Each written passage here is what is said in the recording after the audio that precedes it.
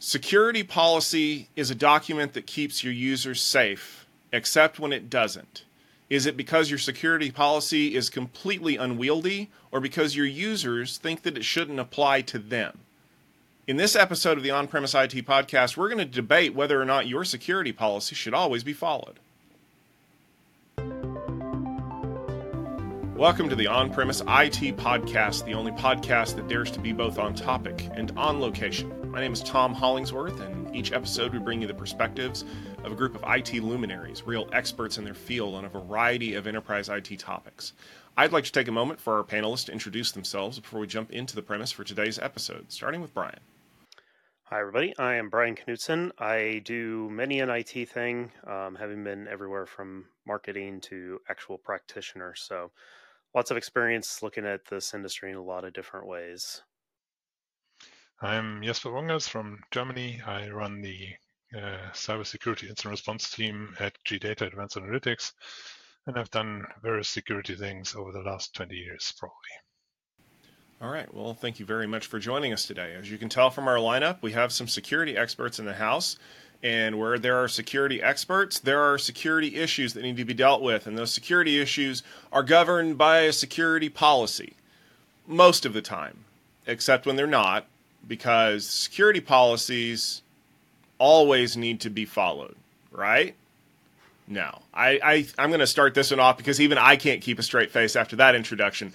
We all know that the security policy is really like the Pirates Code in the Pirates of the Caribbean. It's more like a set of suggestions, guidelines, if you will. Nobody ever violates the security policy. Just ask a certain engineer who got his entire company invaded by checking his personal Gmail account from his work laptop recently.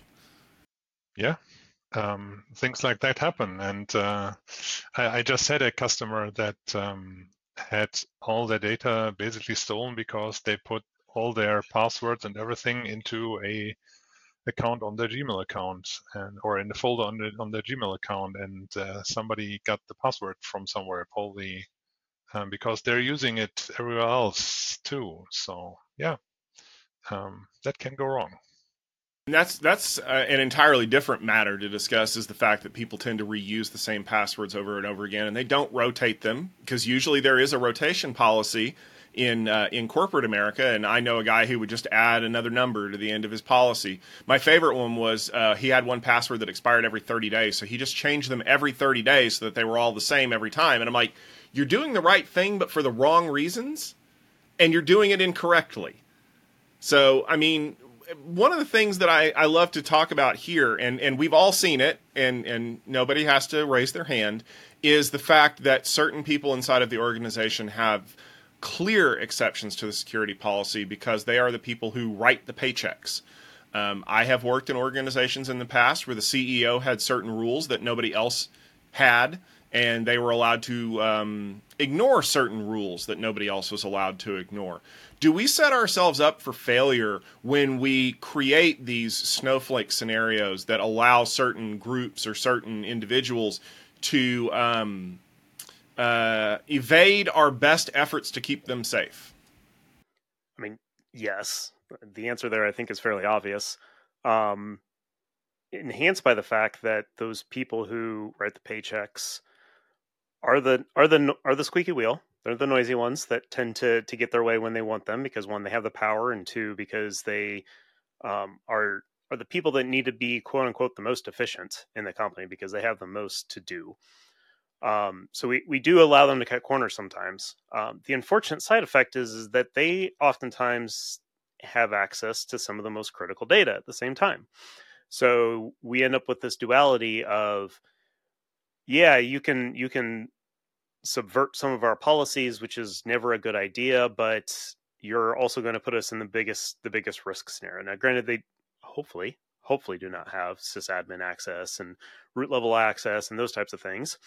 And I say that in the way I say it because we all know that that's not always the case, especially in smaller companies. But that, ultimately, like, getting to systems is a means to an end. It's a means to getting to the critical data. If they already have access to that critical data directly, then they don't need to they don't need to get super user access. They just need to get the right account.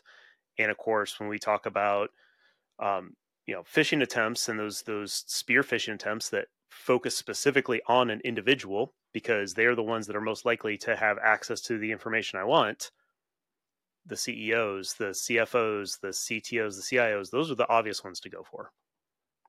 And the biggest problem here is that those are usually the ones who are not really cautious enough.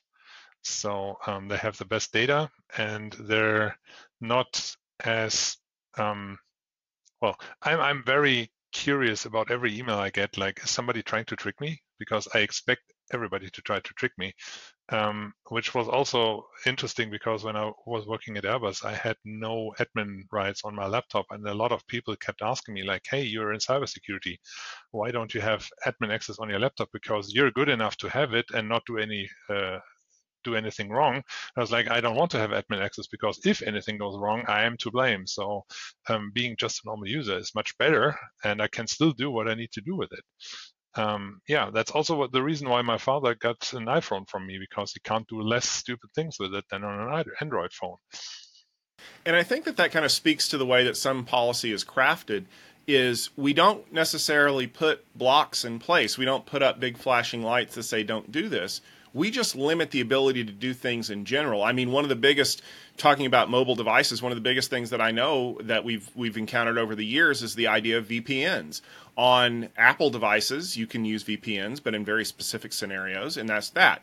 And for certain VPN clients on Android operating systems, you have to have root access to the phone to do that. Well, when you get root access to the phone, that opens you up to a lot of other problems that can possibly happen. The other one that I laugh about was back when jailbreaks were a thing that people were doing all the time to Apple devices. One of the jailbreaking tools changed the admin password for your iPhone to Alpine. And somebody decided he was going to play a joke, so he basically wrote a script to go out and telnet to all the iPhones and log in using Alpine as the default root password and pop up messages on their phones to mess with them, to show them that just because you think you're being safe, you're actually not, if you haven't considered all the angles that someone can take with that. And I think that goes back to the way that we craft security policies.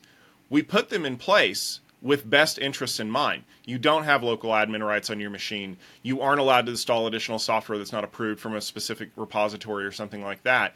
But no sooner do we publish those guidelines than we start getting the very first, hey, I was wondering if you could make an exception for me just this one time because we're friends, wink, wink, nudge, nudge.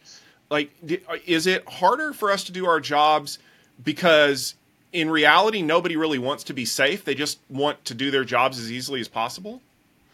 Well, I mean, yeah, obviously we want to do our jobs as easily as possible. That's always the rub. I mean, that's the tension between IT and security a lot of times, is the fact that IT is there to get things done, do it as efficiently as possible, make it as easy for people to do their job as possible. And security is there to try and keep it safe. And, security gets the Department of No moniker set to them because of that. When in reality, all they're doing is being a traffic cop. They're trying to control the traffic and make sure that it's going the proper ways in a safe manner. So their intention is to slow things down a little bit so that there's sanity to it, so that it can be controlled properly.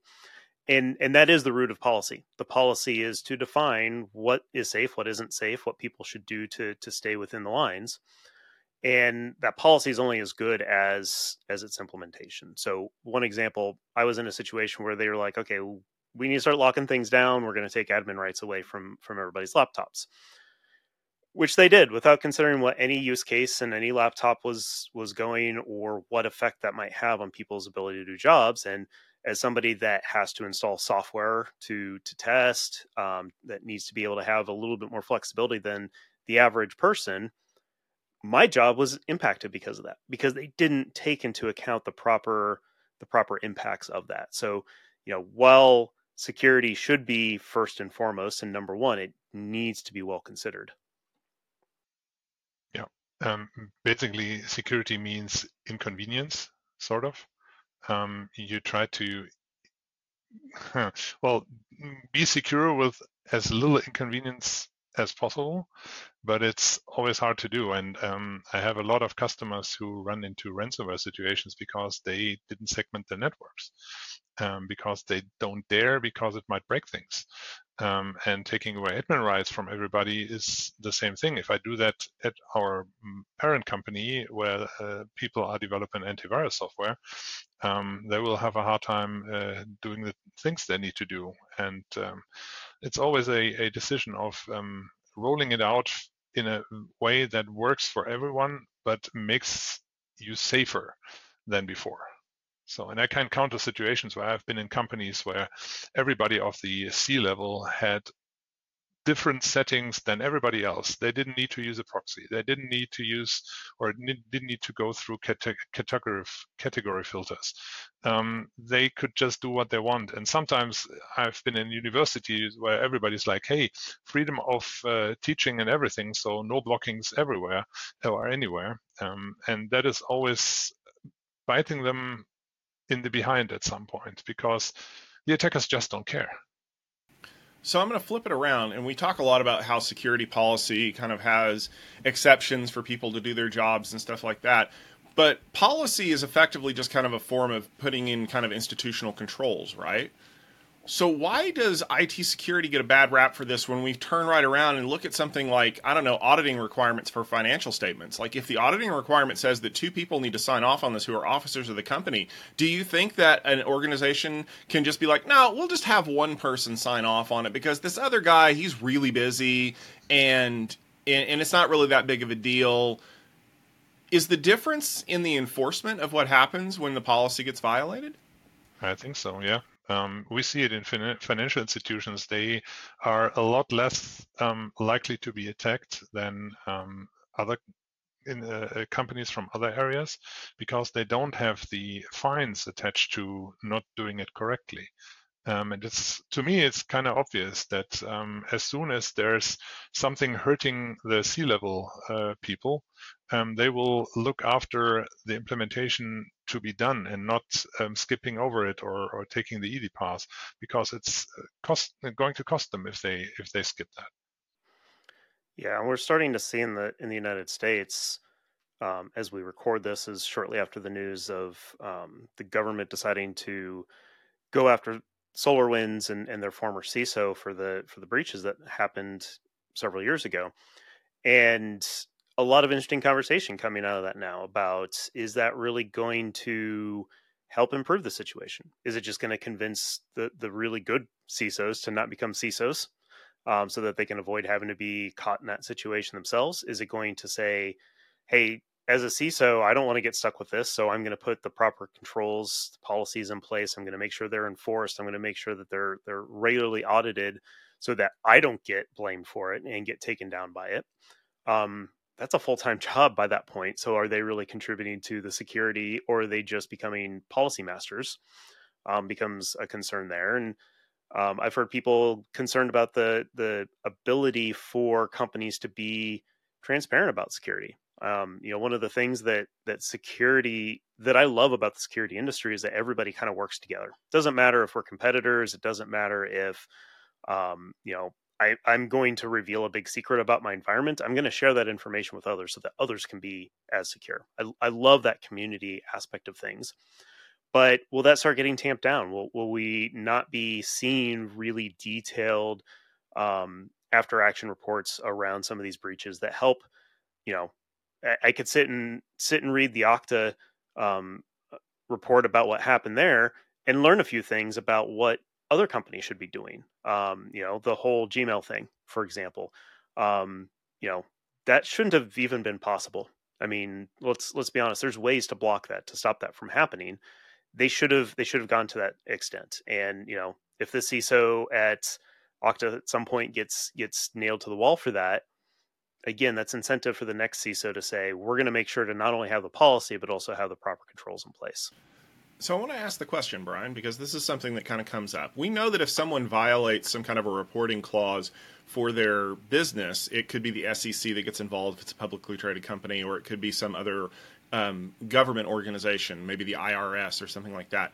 who gets involved in these kinds of situations? Because it wasn't that long ago. In fact, it was this year that the SEC finally released reporting guidelines for breaches, because it used to be that you didn't have to report it unless it was considered material, or you had something to go on. And basically what was happening is that these organizations were holding the report as long as they could, in order to avoid doing things like impacting the stock price.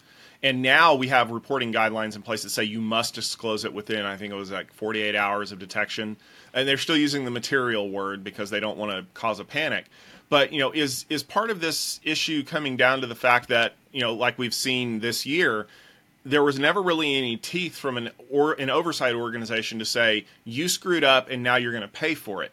Did the thing like the SolarWinds CISO getting indicted and all this other stuff finally kind of pull back the veil on this and tell everyone these are real problems that need real solutions?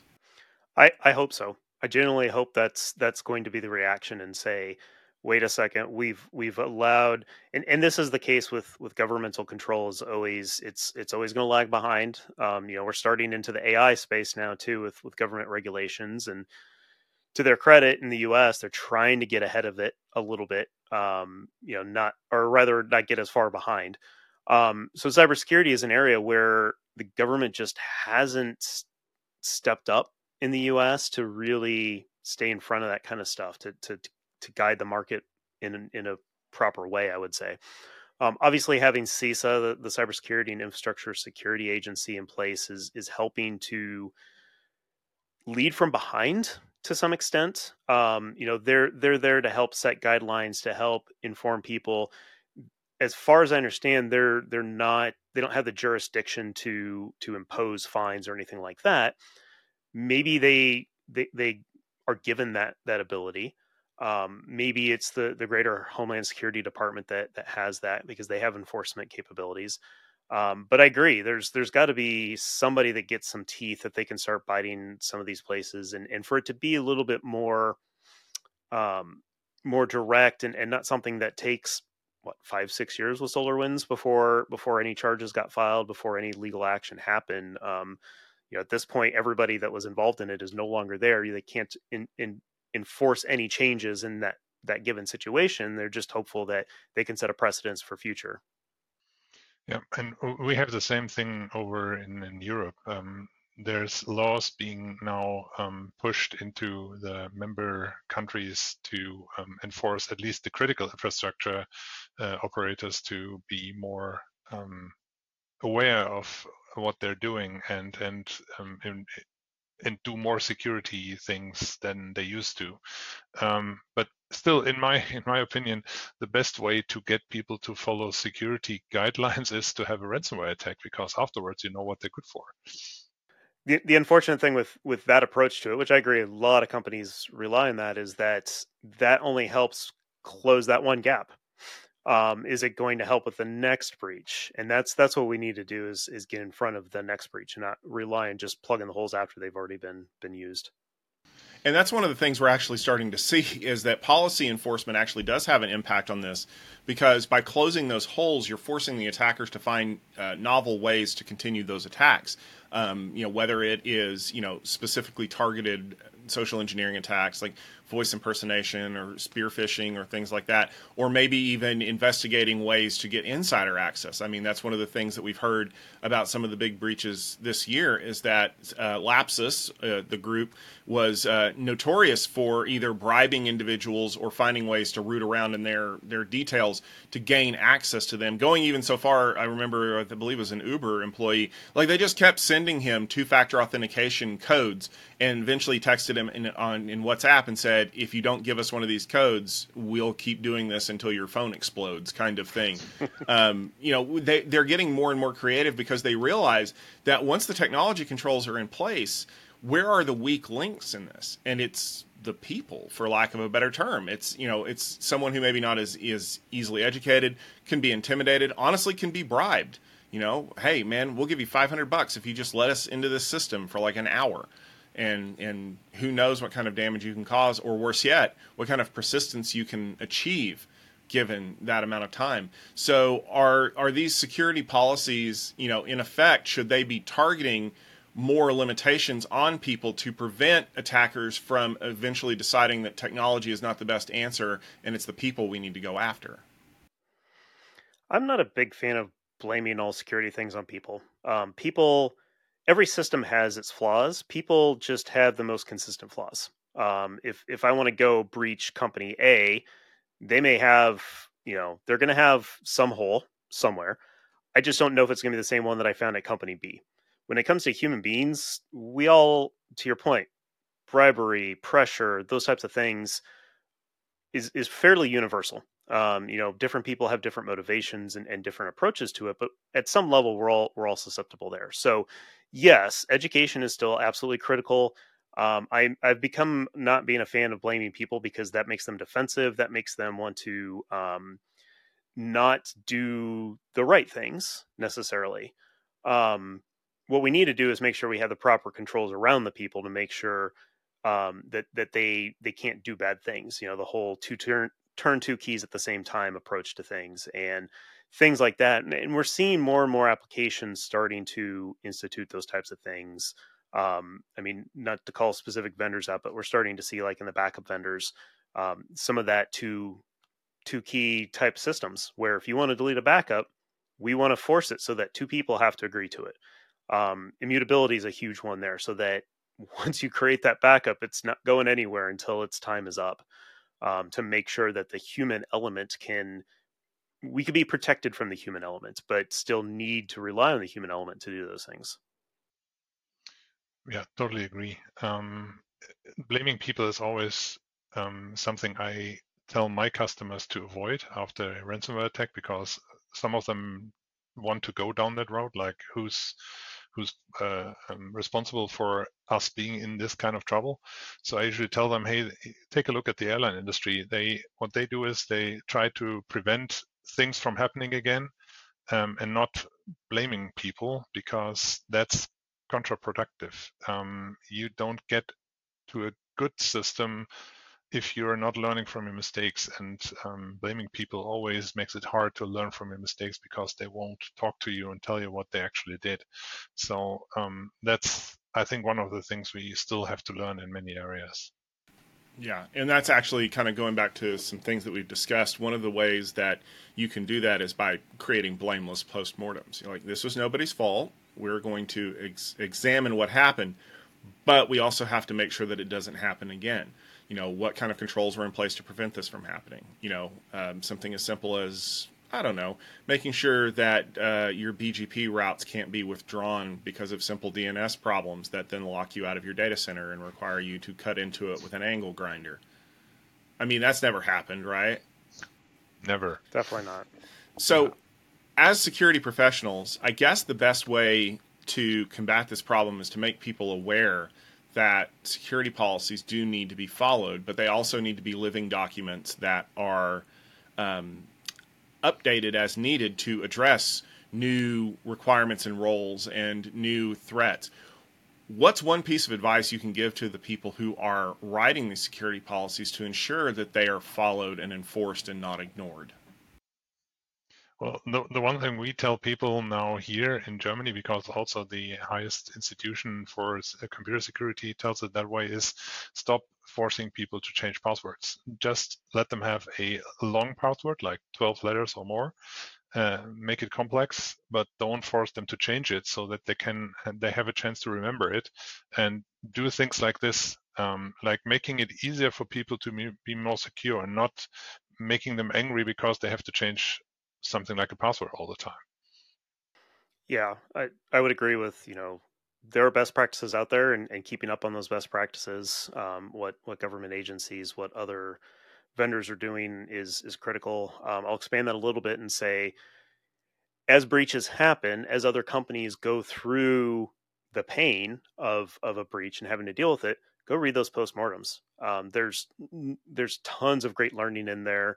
I've read a couple of them over the last few days, and just sitting there reading them is like, oh man, I remember when I was an admin, we did this kind of thing, or we weren't good at making sure that critical infrastructure that we had protected with DR and active clustering wasn't dependent on something that wasn't, because that can lead to a downtime because there's a dependency. So understanding what others are going through and trying to learn from them, and then actually implementing those into your policies, into your procedures, into your systems, I think is a super good way to stay ahead of it and not get trapped by something that is already a known issue. The dance of trying to keep your security policies up to date and your users safe is no different than trying to deal with a 4-year-old. They want to go everywhere and they want to do everything, and you want to make sure that they don't get hurt. But sometimes they're going to do everything they can to ignore what you're telling them because they think they know better than you. And it's up to you to decide how much structure you need to put in place to keep them safe and how much you need to do to let them figure it out on their own.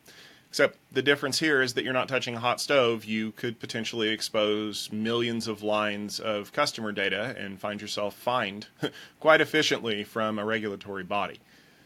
Security policies need to be easy to understand, easy to follow, and comprehensive enough that you can account for almost everything, because you can never truly make everything 100% safe.